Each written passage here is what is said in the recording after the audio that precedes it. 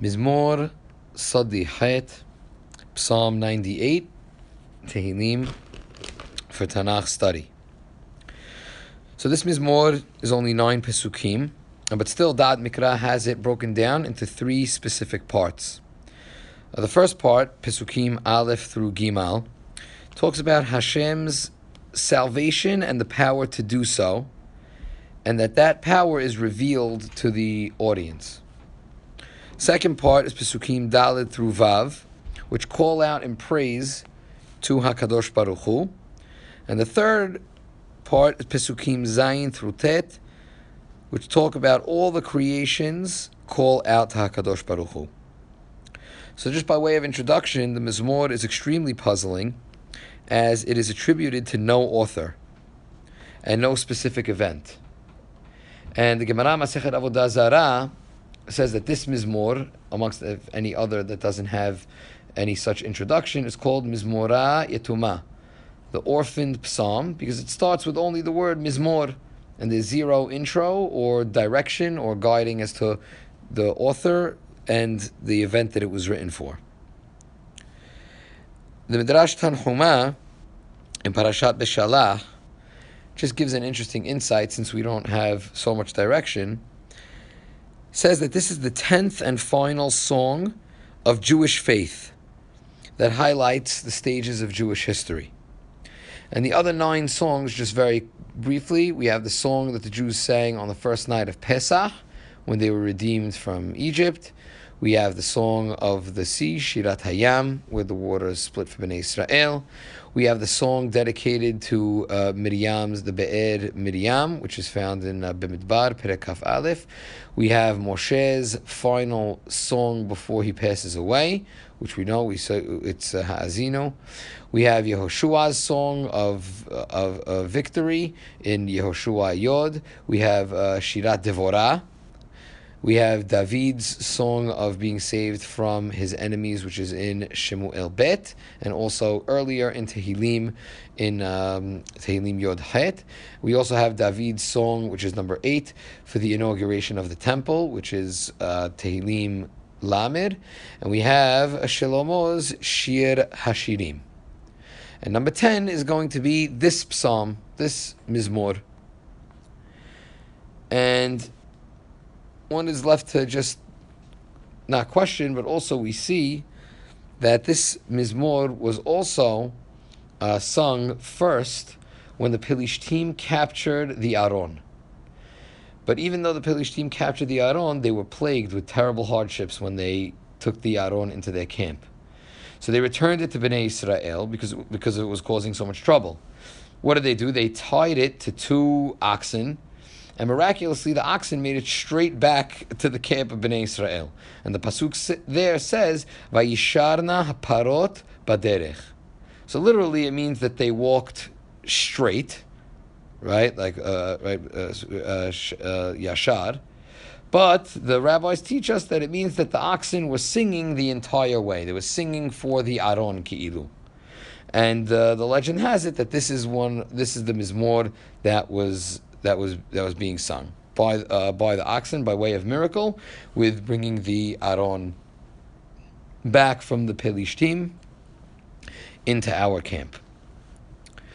Okay, so let's get started with the Pesukim, and we'll have a couple of other insights towards the end of the Mizmor. So, Pasuk Aleph, Mizmor Shiru Ladonai Shir Hadash, Ki Niflaot Asa, Hoshi'a Lo Yemino Uzroa Kocho.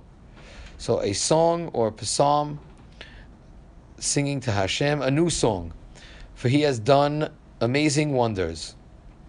His own right hand, again Kivyachol, and his holy outstretched arm, they have helped him. Pasuk Bet, Hodia Adonai Yeshuato le'enei hagoyim gila sidkato. Hashem, he knows that his salvation is being made known. And in the sight of the people, he also was able, meaning in front of all the people, he revealed Gila Sidkato, he revealed his Sedek, his righteousness. Pasuk Gimal, Zachar Chasdo ve'emunato lebet Israel, Ra'u kol afse aretz et ishuat Elohenu. So he remembered or recalled his kindness and a faithful pledge to Bnei Israel. And all the ends of the earth, from all of the different sides of the planet, have seen the salvation of our God, Hashem, Yeshuat Elohenu. So that's God's salvation and His power that it reaches to everywhere. Part 2 now. Pasuk Dalet, Hari'u l'Adonai kol ha'aretz, pishu v'rannenu v'zammeru. Call out to Hashem, the entire earth, and open your mouths and sing these joyous songs and also play music. V'zammeru. Zammeru l'Adonai bechinor ve'kol zimra. So sing out or call out to these, play the music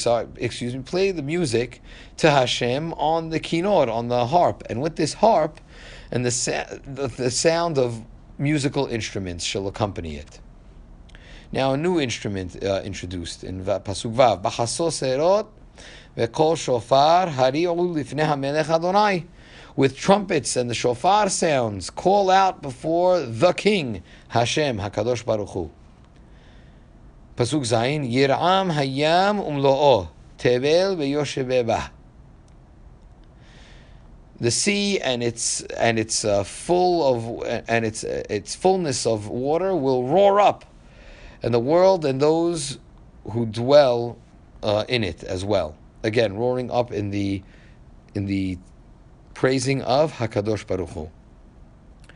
So interesting, before we cross into the last two Pesukim, if you realize a lot of these instruments, we saw one Pasuk He, where it says Kinor and Kol Zimra. So Kinor is a specific instrument, and Kol Zimra are other musical instruments. In Pasuk Vav, we see Chatzot Zerot, which are trumpets, and Shofar. So what bothered me is that, okay, Chatzot Zerot and Shofar are together, but they seem like they're very, very different sounds. And the Gemara in Masechet Rosh Hashanah, Daf Kav Vav Amud Aleph, it teaches us that the sound of the Shofar is different in that from Chatzot Zerot, as Shofar evokes the emotion of fear, and that's what it's supposed to do, while the Chatzot Zerot are happiness that's associated with victory. So it's just puzzling, anybody who knows the Gemara, that Chatzot Zerot ve'kol Shofar, so we have one instrument that symbolizes the fear in the Shofar, and one instrument that evokes happiness. So this is a dichotomy. So really the lesson from the Pasuk, and again this Pasuk singles out two instruments that are different, is that man should harness really all of his emotions, including fear and joy, into the service of God. And I think that this is a really powerful message that comes through the Peshat of the Mizmor.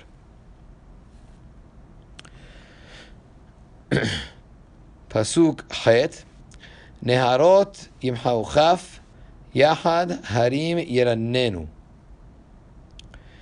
That the rivers will clap their hands, quote unquote, and the mountains will exalt together. So the Mefarshim also puzzled with this, right? Yimchauchaf yachad.